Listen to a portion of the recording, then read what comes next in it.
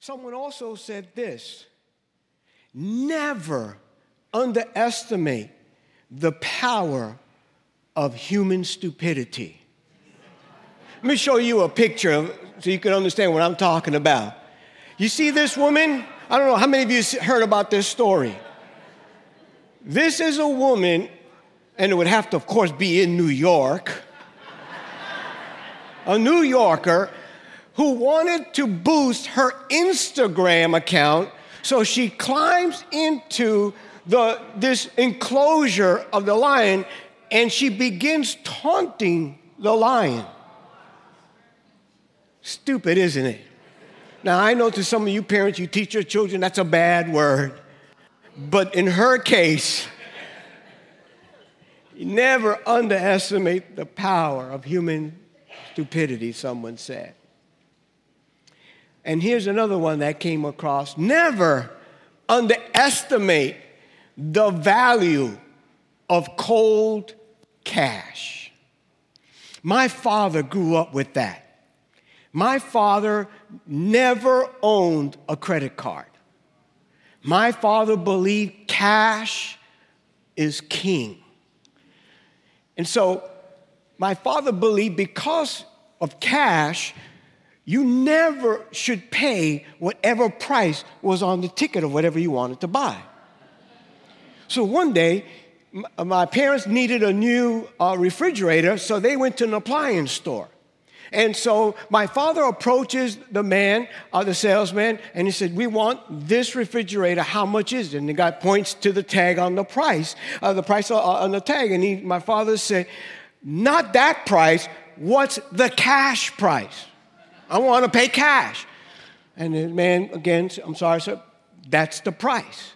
So my father takes out a wad of bills, and now he lifts up his voice in this store full of people, and he said, "Don't you understand? I got cash." My family walks away and totally embarrassed. "Cash, I got cash money. How much is cash money? Get the manager, I got cash."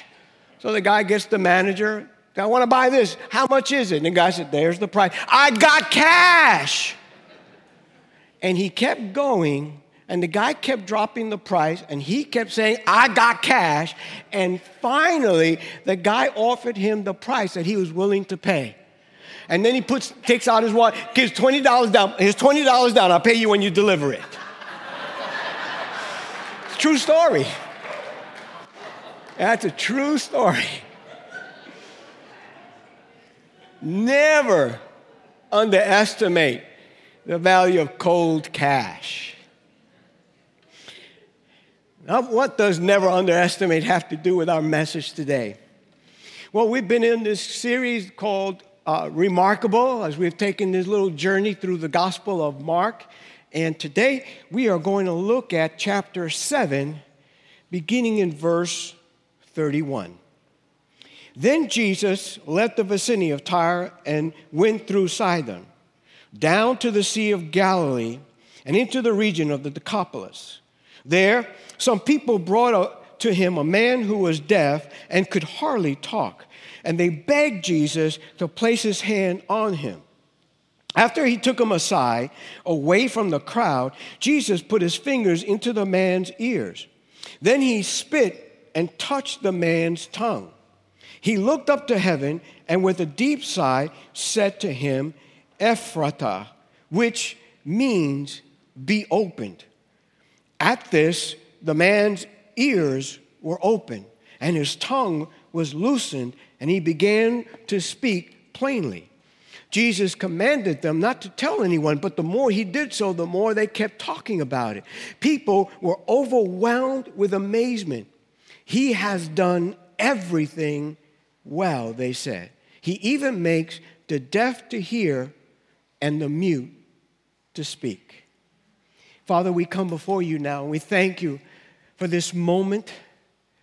God, I come before you and I pray for your grace to abound in my life, for the leading and guidance of your Spirit so that I would say only what you want me to say. God, I pray for all of us. We need the help of the Holy Spirit, not just to physically hear, but more importantly, to hear with our heart what you would have us to hear today, Father. In Jesus' name, I thank you for it. And everyone say with me, amen. All right.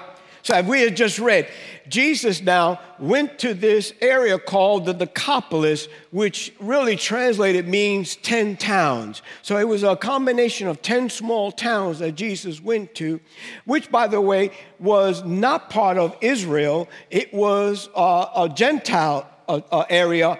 And so Jesus goes into this area.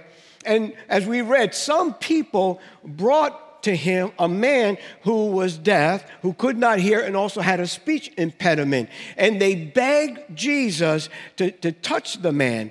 In other words, to heal the man. Interesting now, Jesus takes the man aside, away from the crowd. And there he now puts his fingers into the man's ear. And then he spits on his finger. And then he touches his finger to the man's tongue. He prays, be opened, and immediately the man could hear and he could begin to speak clearly. And everybody was so amazed that they began to actually praise the Lord, say, he has done everything well. That's our text that we want to look at today, and it reveals some things that you and I should never underestimate. And that's what we're going to talk about today. Let's begin by looking at the place, the Decapolis. This is a place, as I mentioned, that was a Gentile place. It was not part of Israel. So the question is, how did these people know who Jesus was? I mean, how did they know to bring this man to Jesus to heal them? Well, we'd have to go back to Mark chapter 5. You remember we talked about that a couple of weeks ago, maybe a month or so ago, where there was a man there who was under control of many evil spirits, and Jesus had set him free. And this man that Jesus set free wanted to follow him. But Jesus instructed him, no, you go home and tell your people what the Lord has done for you. And so now we look at Mark chapter 5 and verse 20, and the Bible says there, so the man went away and began to tell in where? The Decapolis, how much Jesus had done for him. And listen, all the people were amazed. So this man, whom Jesus set free from all of this evil influence, goes home, and his home happens to be this Decapolis, these 10 towns, and he tells everybody what the Lord had done for him. Now we go all the way, some time has passed, and now Jesus comes into the Decapolis, and so we realize that one man's story, what Jesus had done for him, prepared the people's hearts so that the Lord, when he visited, they would be open and come to him. And so the first point I want to make with us is that you and I should never underestimate, listen, the potential of your story or your testimony. That's our first point. Never underestimate the potential of your story, of your testimony. And what we're talking about that, what I mean by that is what Jesus Christ has done for you. The potential that has to impact lives. Your story, what Jesus has done for you, what Jesus has done for us, it has the potential to inspire people to believe in the Lord. Now listen, it's important that I also stress this. Your story doesn't have to be sensational in order to inspire people.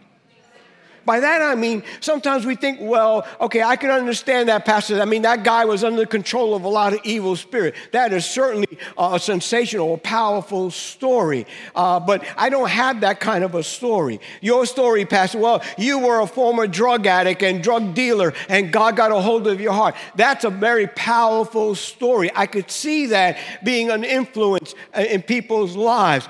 And so, but me, I never did drugs, and I didn't do this, and I didn't do that. I didn't lead that kind of life, so I don't have a sensational story. That is a lie right from the pit of hell. Every story is a sensational story. every story.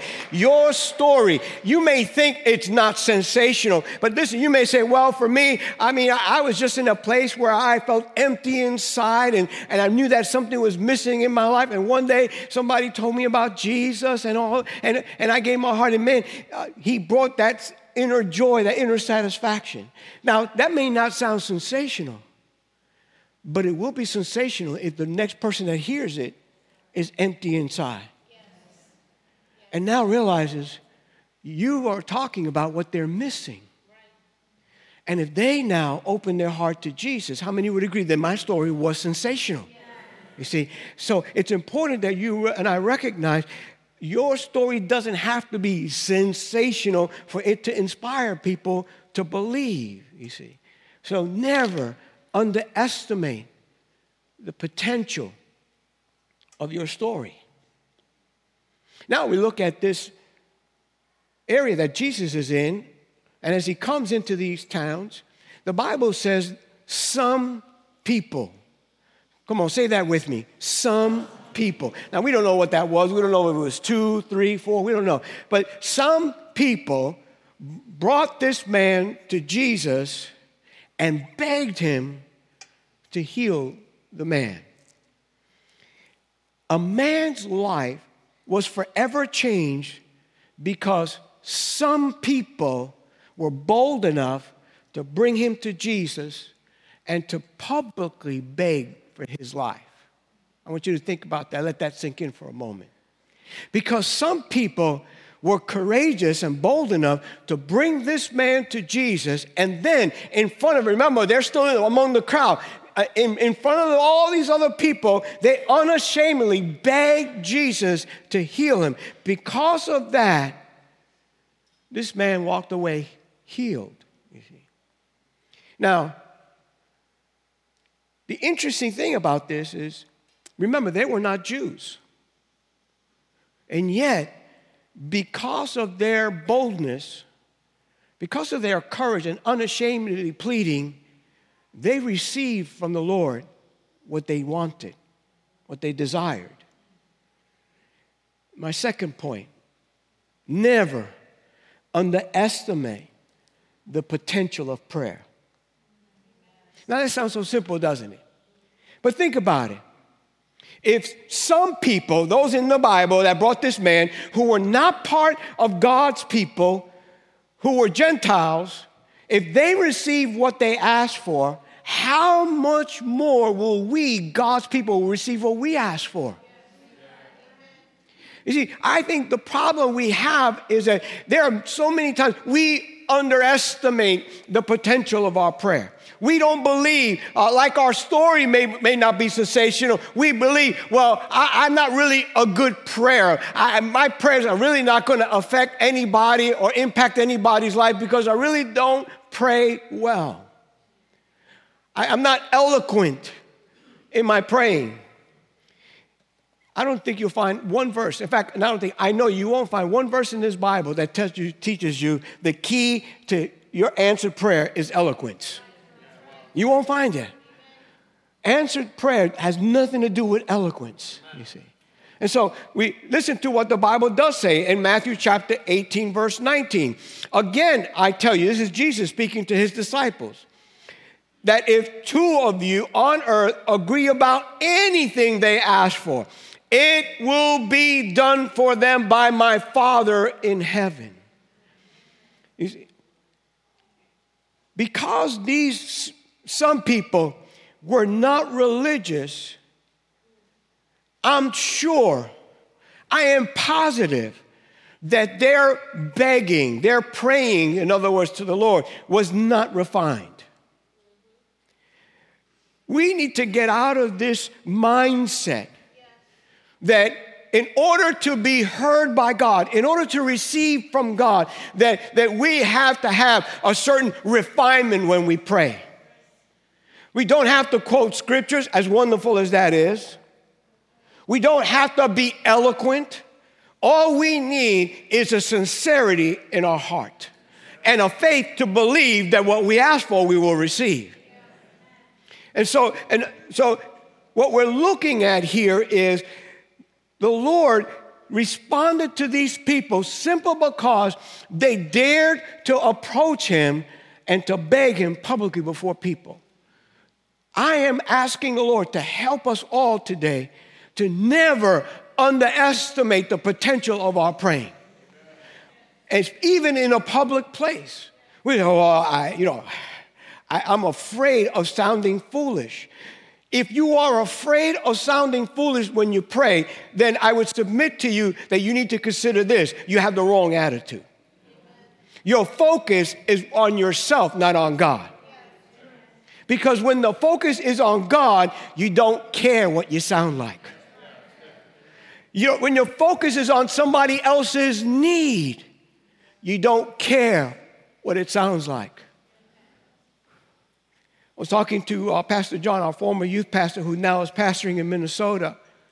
And there's a couple in their church, both husband and wife, 27 years old. She was about 7 months pregnant. She was in someone's home and she was feeling a little dizzy. And she asked for a glass of water and she fainted while she was drinking the water, and she fell on the glass and it shattered and it punctured her jugular vein. Person called 911, tried to stem the flow, but she passed en route to the hospital. And she gets to the hospital, and everybody gets to the hospital, and now she has a 7-month-old, so they say, well, let's try to deliver the baby. The baby has been in intensive care, and they are crying out. It's a serious situation. They're thinking that if there's no change, they'll take off the life support tomorrow. Yesterday, they had 1 hour of prayer in the church for this baby. Did you think that people who came were interested in trying to be eloquent before God? When you hear that, you don't care what you sound like. Your heart just goes out and you begin to cry out to God. There's something that kicks in. I'm praying that should kick in all the time. That God, by His grace, should help us get this mindset out and stop underestimating the potential of our prayer. See, the devil will want you to think your prayers are not going to accomplish anything because he wants you to stop praying. Because he knows the promise of God's word that we're to ask in anything, it will be done by my Father in heaven, you see. That's why we gather every Wednesday, to cry out to God together as a church family and say, God, we need you to do something here. And I don't care what I sound like. You know, when you're in trouble, you could care less what it sounds like, right? You're not interested in how you look anymore. You're crying out to God, God, I need a miracle. And these precious people, unnamed, received a miracle that day because they brought somebody in prayer to Jesus. Your prayers has the potential to bring a miracle into people's lives. To see God do what only He is capable of doing in people's lives. So never underestimate the potential of your prayers. Now listen, the Lord took this man aside, away from the crowd, and there He did a miracle. Let's modernize it today. There are miracles that God does when the crowd is around. Let's use the crowd as a church service. There are miracles that God does in changing people's lives, transforming people's lives in the atmosphere of a church service. But there's also a work that God does in people's lives away from the crowd. Here's the third point. Never underestimate the potential of being alone with Jesus. Some of the Lord's deepest work, some of His deepest transformation in our lives takes place away from the crowd. Listen to me now. Because there's some of us, we have difficulty in being alone with the Lord. And that's because we've also believed the lie that because we're nobody special, because we don't have the biblical understanding maybe that others have, whatever the reason why, none of them are actually true and accurate. But because we feel, man, when I read this book, nothing happens. I won't ask for a show of hands, but I know that that's true for many of you. And so you struggle being alone with God because you feel like I'm alone and I read my Bible, but nothing. And I pray, but it feels like my prayers are hitting the ceiling and then coming right back at me. Nothing. And we've bought into the lie that because nothing is going on, why do it? You see? But nothing could be further from the truth. There is incredible potential for God to do a deep work in your heart if you allow Him to take you away from the crowd. You see, sometimes, here's part of the problem. I don't feel at home the way I feel when I'm in church. Now, there's a special blessing, don't get me wrong, when we gather together, when we praise the Lord together and all that, and Pastor Jason and the team, they do a wonderful, incredible job, and that's wonderful. But God could be just as wonderful at home. See, it's our mindset. Do we expect that? Some of us really don't expect that. So remember, the Bible says, if you don't expect it, then you're not going to receive it. I expect to meet with God, not because I'm a pastor, but because I believe the truth of His Word. God is just as anxious, if I could use the word anxious, to meet with me as I am to meet with Him. God wants to reveal Himself to me as I spend time alone in His presence. And some of the deepest work that God has done in my life hasn't come in the atmosphere of a church service. It's been when I've been alone with God. Because when I'm alone with God, I hear His voice speaking to me clearly and dealing with things that can get camouflaged in the atmosphere of a church service. Right? We know that there's things that that's great. I don't want to deal with that. I'm worshiping God. But then you go home and everything gets quiet. And then you're reading your Bible and all of a sudden, God begins to speak. And all of a sudden now you realize God wants to deal with something in my life, you see. That's why we should never underestimate the potential of being alone with God. Listen, it's where He opens our ears. Before I open up my Bible, it's a simple prayer I pray. God, open up my eyes. I want to see wonderful things in your word. God, open up my ears. Not these, the ears of my heart. I want to hear your voice. Every child of God should hear the voice of their Father in heaven. And if you've not heard His voice, it's because of this simple thing. You don't believe He wants to speak to you. You bought into the lie that it's not for you. But you have a Father in heaven that loves you. And if you will go before Him, He will open up your ears and you will hear His voice. Not only that, listen, it's in that quiet time where God will also open up your mouth so that you will speak clearly. Now, here's what I'm talking about. I'm talking about praising the Lord and praying.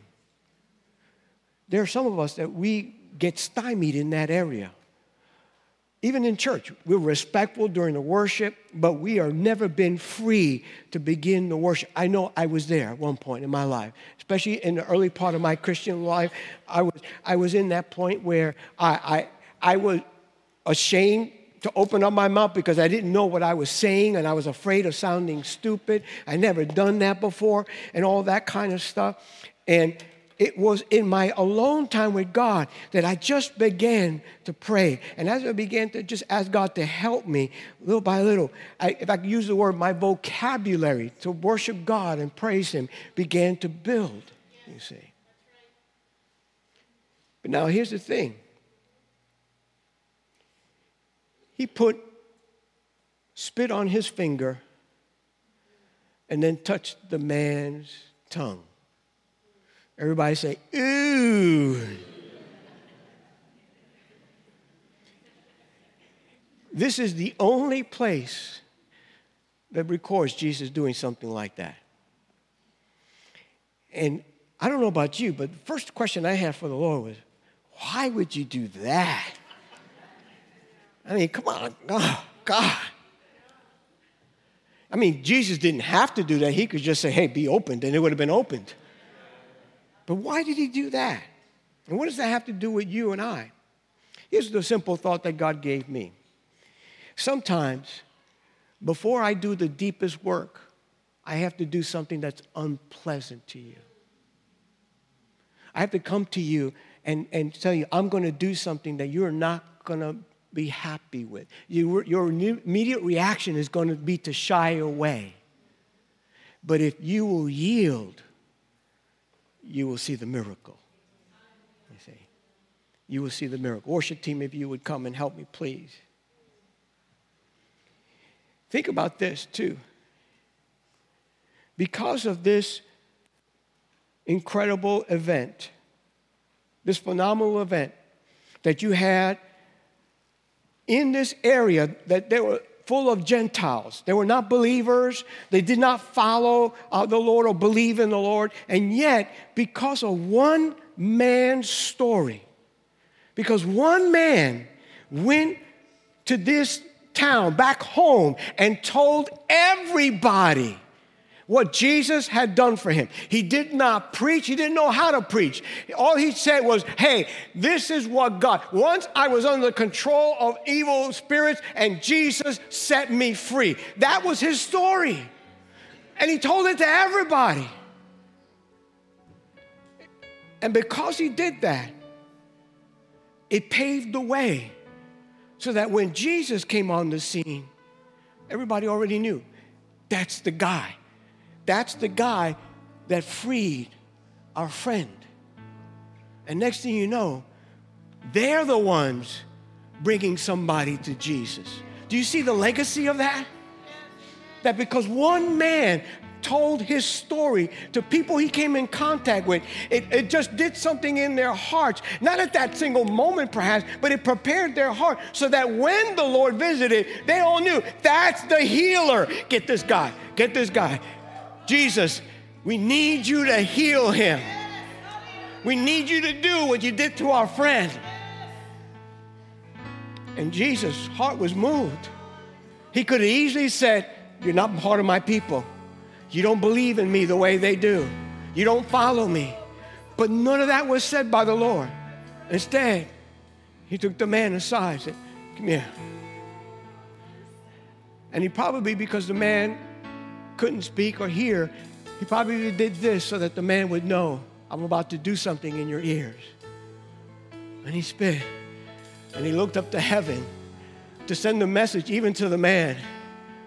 Here's where all source of healing and deliverance comes from. Be open. And immediately was open.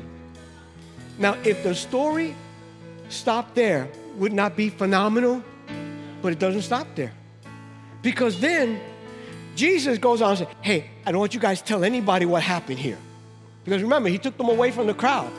But did they listen? They couldn't help it. No, hey, guys, you know what Jesus did. And all of a sudden, these guys that were there that experienced the miracle, some people go around telling everybody else. Now they're becoming evangelists. And the testimony that the Lord had in a town where they were all unbelievers, the testimony was, he's done everything well. What a testimony.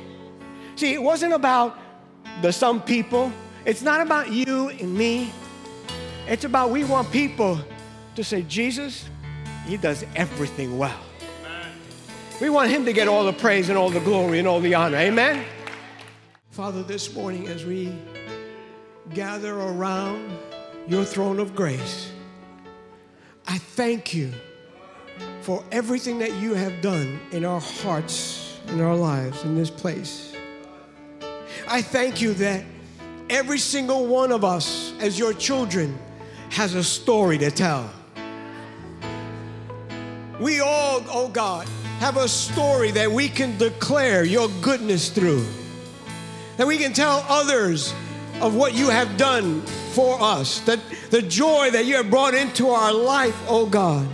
The freedom that we have in that precious name that's above every other name. And I pray today, God, that from this moment forward, none of us would ever underestimate the potential of our story.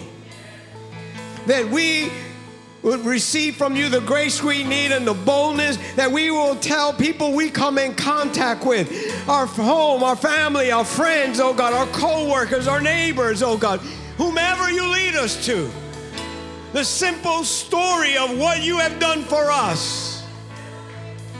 Because we never know the impact that it could have and how far it will stretch into the future. I thank you, Lord, that we have the promises in your word that whatever we would ask for in your name, the Father would do.